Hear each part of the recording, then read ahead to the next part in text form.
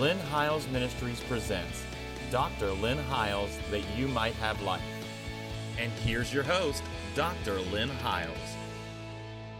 And welcome back to the program again today. Thank you for taking time out of your schedule to join us every week at the same time. We truly appreciate you watching us every week and the responses that we're getting from you. We thank you so much for them. Let me say very quickly, let us know where you're watching from so that as our contracts come due for this winter season and we renew our contracts, we can be good stewards of what the Lord has placed within our hands. So if you let us know if you're watching via YouTube or you're watching via one of the networks that we're on, if you're watching us through Dish or DirecTV or cable, please let us know so we know which outlets are the most productive for us.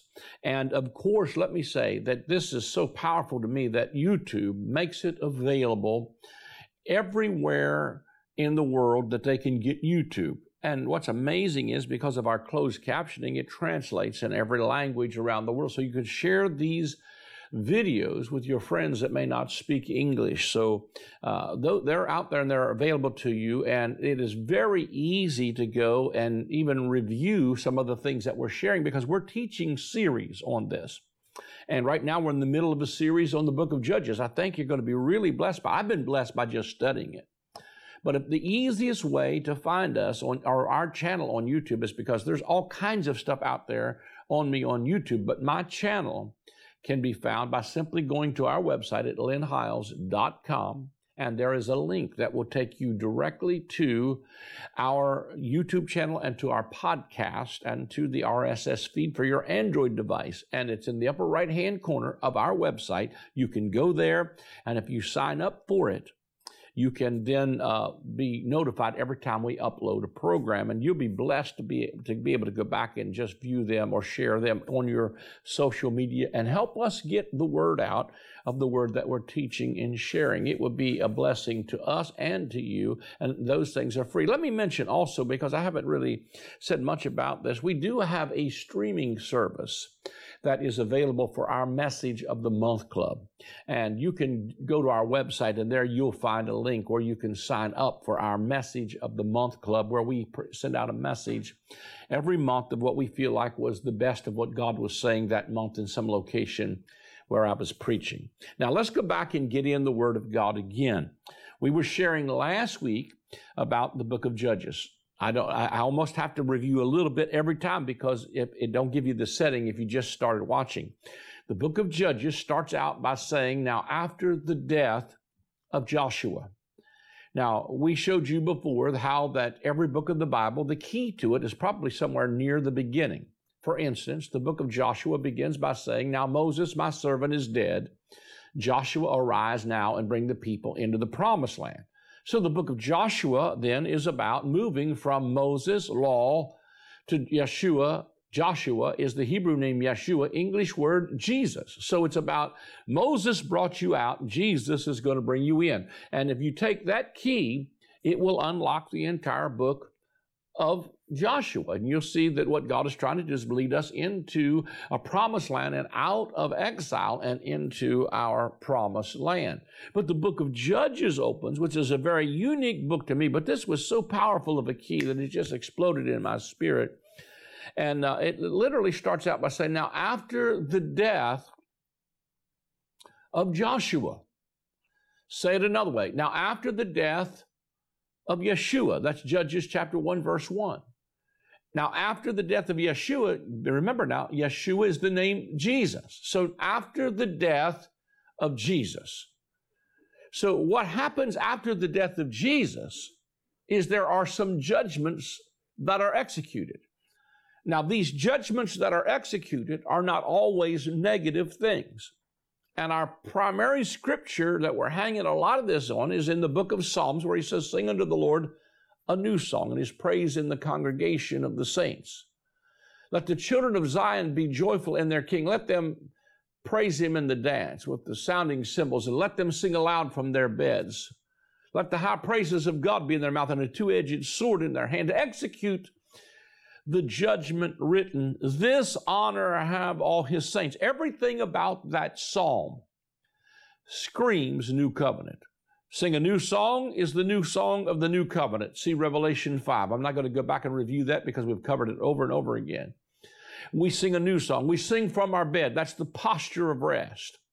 Let the children of Zion, that's another symbol for new covenant. And you see that contrast in Hebrews 12. We didn't come to Mount Sinai, but we've come to Mount Zion and to the city of the living God. So it's all about the two-edged sword is the word that flows from rest. And we covered that extensively in the 4-part series we did on Ehud, one of the judges here. So to execute the judgment written doesn't necessarily mean that we call down fire from heaven and bring judgment on everything. It means we execute what was exacted through the fact that Jesus was judged in my place. And so that now I've been judged to be righteous. I've been judged to be, my judgment is, as a believer, my judgment is not in my future. My judgment is in my past. Jesus said when he hung on the cross, now is the judgment of this world come. Now is the prince of this world judged. And if I be lifted up, I will draw all men unto me. This spake he concerning what death he would die. And some say that the word men is in italics there, which means it's not in the original language. I think it includes both men and judgment, but he literally was saying, I drew all judgment into myself. So all of the negative judgment you had coming of the curses of the law were laid on him so that the blessing of Abraham might come upon us who are the children of faith.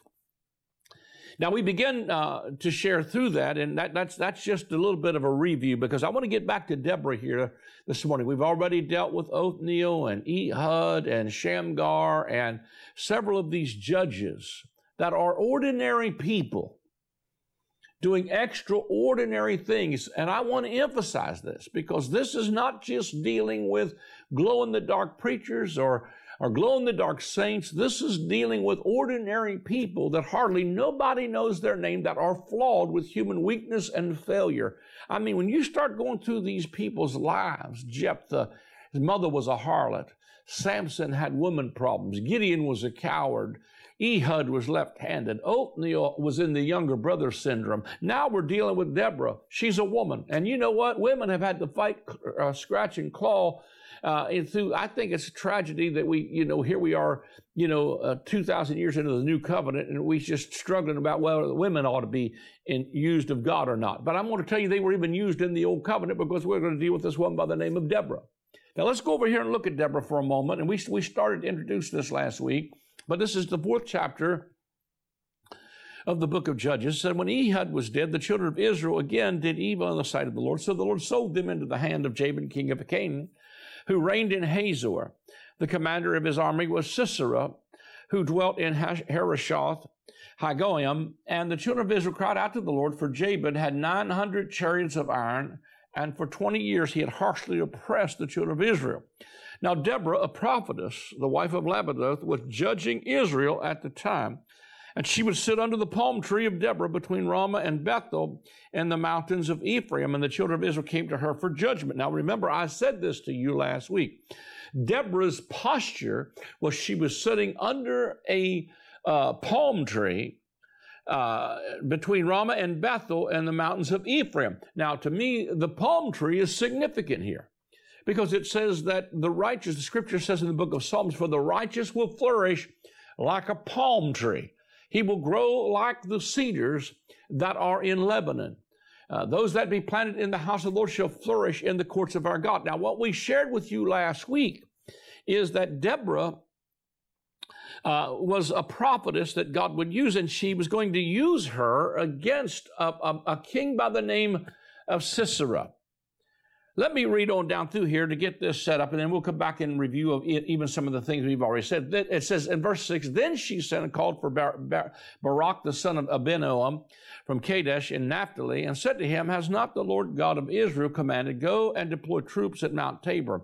Take with you 10,000 men of the sons of Naphtali and the sons of Zebulun, and against you I will deploy Sisera, the commander of Joab's army, with his chariots and his multitude at the river of Kishon, and I will deliver him into your hand.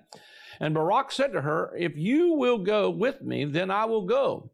But if you will not go with me, I will not go. So she said, I will surely go with you. Nevertheless, there will be no glory for you in the journey you are taking, for the Lord will sell Sisera into the hand of a woman. Then Deborah arose and went with Barak to Kadesh, and Barak called Zebulun and Naphtali and Kadesh. He went up with 10,000 men under his command, and Deborah went up with him. Now Heber, the Canaanite of the children of Hobab, the father-in-law of Moses, had separated himself from the Kenites and pitched his tent near the terebinth tree of Zanim, which is beside Kadesh.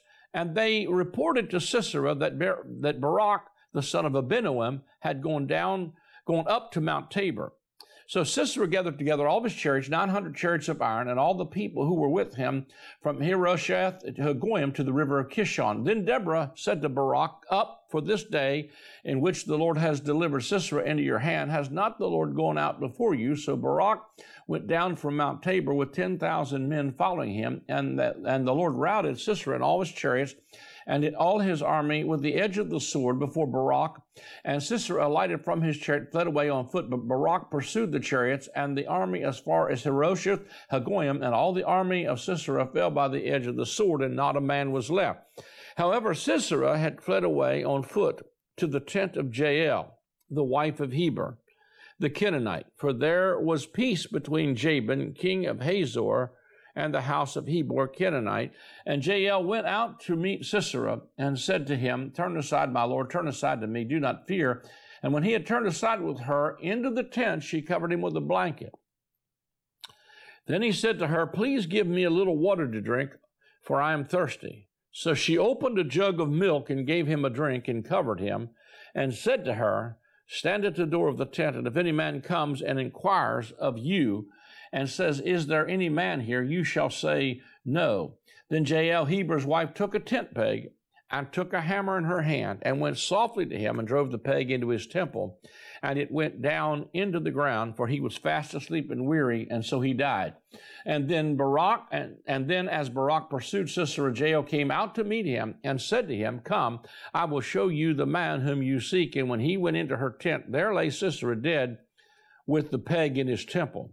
So on that day, God subdued Jabin, king of Canaan, in the presence of the children of Israel, and the hand of the children of Israel grew stronger and stronger against Jabin, king of Canaan, until they had destroyed Jabin, king of Canaan. Now, this is such a powerful, powerful story, because first of all, what I want you to see is that we've been dealing with the fact that Deborah, who was a woman, and we shared with you in last week's segment how that the woman is, of course, we established the fact that God can use a woman. But we took it a little bit deeper than that, and we showed you how that the woman can symbolize our soul. And you say, well, how do you figure that, Brother House? Because David said, "My soul shall make her boast in the Lord." Now, I know I'm hanging a lot on that, but if you look up the word soul, especially in the Hebrew language, it is a feminine gender term. Greek word is psyche, psyche, psychology, psychotic are all words that we derive from the word soul. So here we have, if you can see it like this, a picture of Deborah, who is a picture of the soul, who is underneath of a palm tree. So she has established in her own thinking that I'm the righteousness of God, because the righteous will flourish like a palm tree. Remember, she's under the palm tree. She's between Bethel, the house of God, and Ephraim, which is doubly fruitful. So when you get your mind right, and you get it, hallelujah, when you get your mind right and you get your carnal thinking out of the road and you stop being double-minded and carnally minded, which is death, and you sit under the palm tree, you're going to end up being doubly fruitful, because you've learned how to dwell in the house of the Lord, because the righteous are flourish like a palm tree. They will grow like the cedars of Lebanon. Those that be planted in the house of our God will flourish in the courts of our God. Now, the next thing I want you to see is that Sisera's name literally means, I got it written down here. His name means meditation, a field of battle, battle array, or binding in chains. It also means a sea of horses. The root word equals to leap onward or to make an onset. The thought for me is that this is dealing with the battle that is in our minds. Our biggest warfare is casting down imaginations and every high thing that lifts itself against the knowledge of God. The war that goes on in our minds. So what I'm showing you here is that this battle that Deborah is leading, and she's going to have with her a woman by the name of Jael, who's also going to join in the end of this story that you just heard me read, is they're going to deal with the battle that goes on between our minds. I believe the reason the gospel is called the gospel of peace is because when we start to understand that the victory has already been won, that Jesus has already won the battle, that our biggest enemy is really not the devil. Our biggest enemy is stinking thinking. And we're going to unpack that a little bit more as we go on down through here. But I also wanted to, if I can find it here real quickly, the word Deborah, the word Deborah is a Hebrew word that comes from the root word bee, like a honeybee. This same word is used, and we will unpack this more when we get over with Samson, but when he was talking about there is honey in the carcass of the lion, that the word bee that's used there is actually the root word for the word Deborah.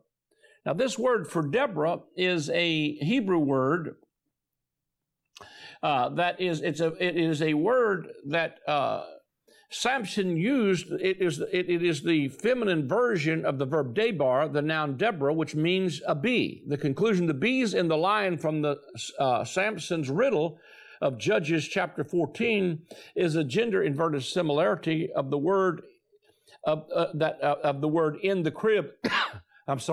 Of Luke 2:7.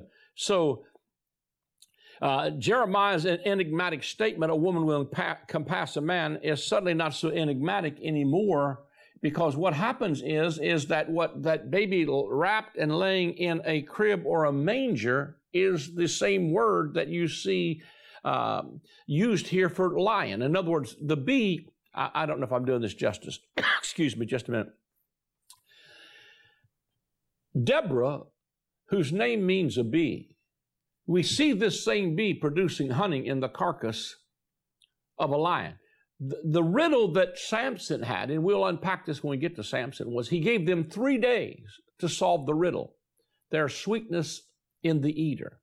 What that riddle simply is the 3 days and 3 nights of the person and work of Jesus Christ, his death, his burial, and his resurrection are the 3 days and 3 nights to solve the riddle. The death, their sweetness in the eater is the death of a king has produced promised land results. That's where the bee comes in. So in other words, promised land is like a land that flows with milk and honey. So what I'm saying is simply this. Deborah's name brings us to a place where we're learning how to pull down the warfare between our ears and apply what God has done through his redemptive work and execute a judgment on Sisera, the carnal thoughts, the fear, the anxiety, and stuff that tries to flood through our minds, and we pull it down as strongholds, everything that lifts itself against the knowledge of God. And so we see again that these are judgments executed, which speak of executing what Jesus accomplished in his work and when he drew all judgment into himself. And what this is to me is a picture of, once again, you see Sisera, whose name means battle array, warfare, battle in our minds. I think to myself, I went through some things myself. Let me try to get this in a way that's palatable to you. I think through COVID, there was such a fear that was released because people were glued to the television set. And I get it. I understand I was too. But what happens is there was all kinds of fear. There's all kinds of propaganda, all kinds of conspiracy theories. And when you let your mind go down those pathways, the first thing you know, fear hits you, especially if you've lost any loved ones. We lost some friends and family during that, that pandemic. I don't want to downplay the seriousness of what people experienced. But even after coming out of that, I had never experienced panic attacks before, and I like to think of myself as a man strong in the faith. But I started to have some blood pressure elevated, and it was a fear came over me, and I literally had to fight through this spirit of fear and anxiety and depression, because I thought the first time, in other words, you see so many people that have been affected by this or some other things. And even as you get older, you see people above you starting to pass away and die. And the first time you get a pain, you're like, oh God, is this?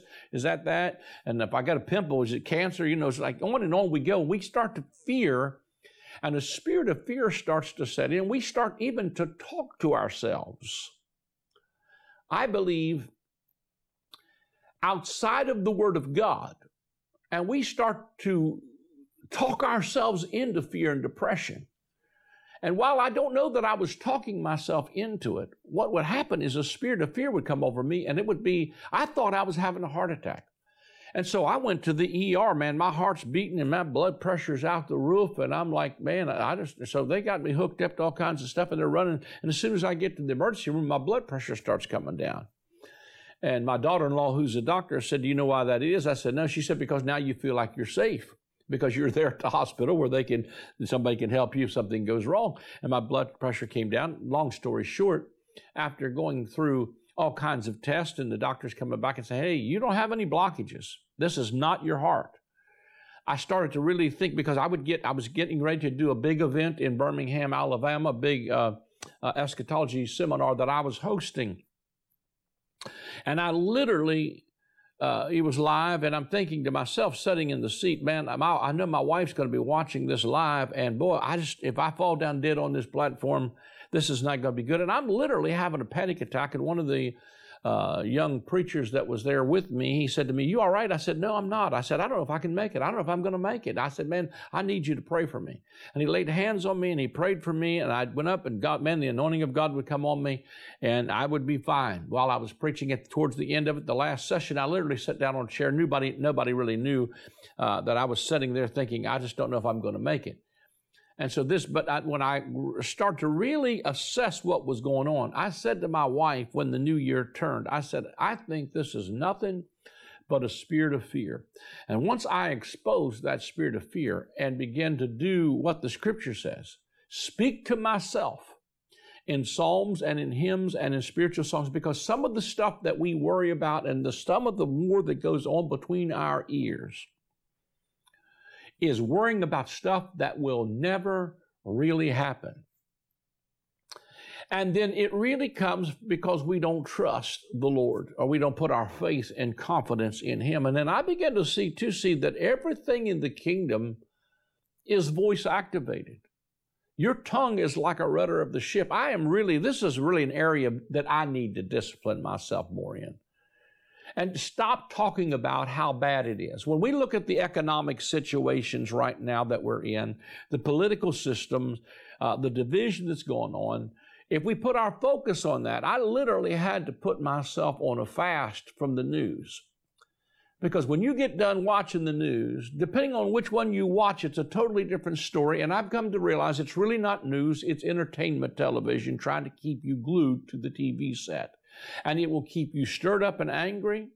It will keep you stirred up at somebody, and you'll begin to hate people that you have. Somebody's got to teach you to hate. And I don't hate these people, and they don't hate me. But when we kind of pit each other, that was some of the strategies that Hitler used to bring division in his country, was to pit one people group against another people group. And I am amazed at how even the tide has turned and the opinion has turned towards the church, to almost everything you see on the media that has anything to do with God is always seen in a negative light, like we're a bunch of stupid hillbillies that are bigots and we don't know what we're talking about. But the truth of it is that it's always slanted in a negative way. And before you know it, you're upset, you're mad, you're ready to fight. And sometimes I think it's what has brought us almost to the brink of acting non-Christian. I mean, even the way we treat each other on social media, if they don't agree with our point of view, is something's got to stop and change this, or we're going to end up brother against brother and sister against sister, killing each other. That's the Sisera I'm talking about. Now, what happens is there's a woman by the name of Jael, and we'll probably have to touch her a lot more in the next segment. But this woman by the name of Jael, she takes a nail, a tent peg, which is actually the same word that's used where Jesus nailed principalities and powers to the cross. She takes that nail and she puts it on the temple of Sisera, and she nails that dude to the ground. What we're going to have to do is take the revelation of the finished work of Jesus Christ and begin to apply it to our stinking thinking and put that nail between our ears and nail that carnal thinking to the ground. By speaking the truth in love, that doesn't mean you tell somebody off under the anointing. It means you begin to speak what God says about them, and not just other people, but speak to yourself in psalms and in hymns and in spiritual songs. We overcome him, the Bible says, by the blood of the Lamb and by the word of our testimony. So the blood, and can I say even, I'm probably about to run out of time, but even where the scripture talks about having our conscience seared with a hot iron, the word seared there is the Greek word katarazo, and it means to stop the flow of blood.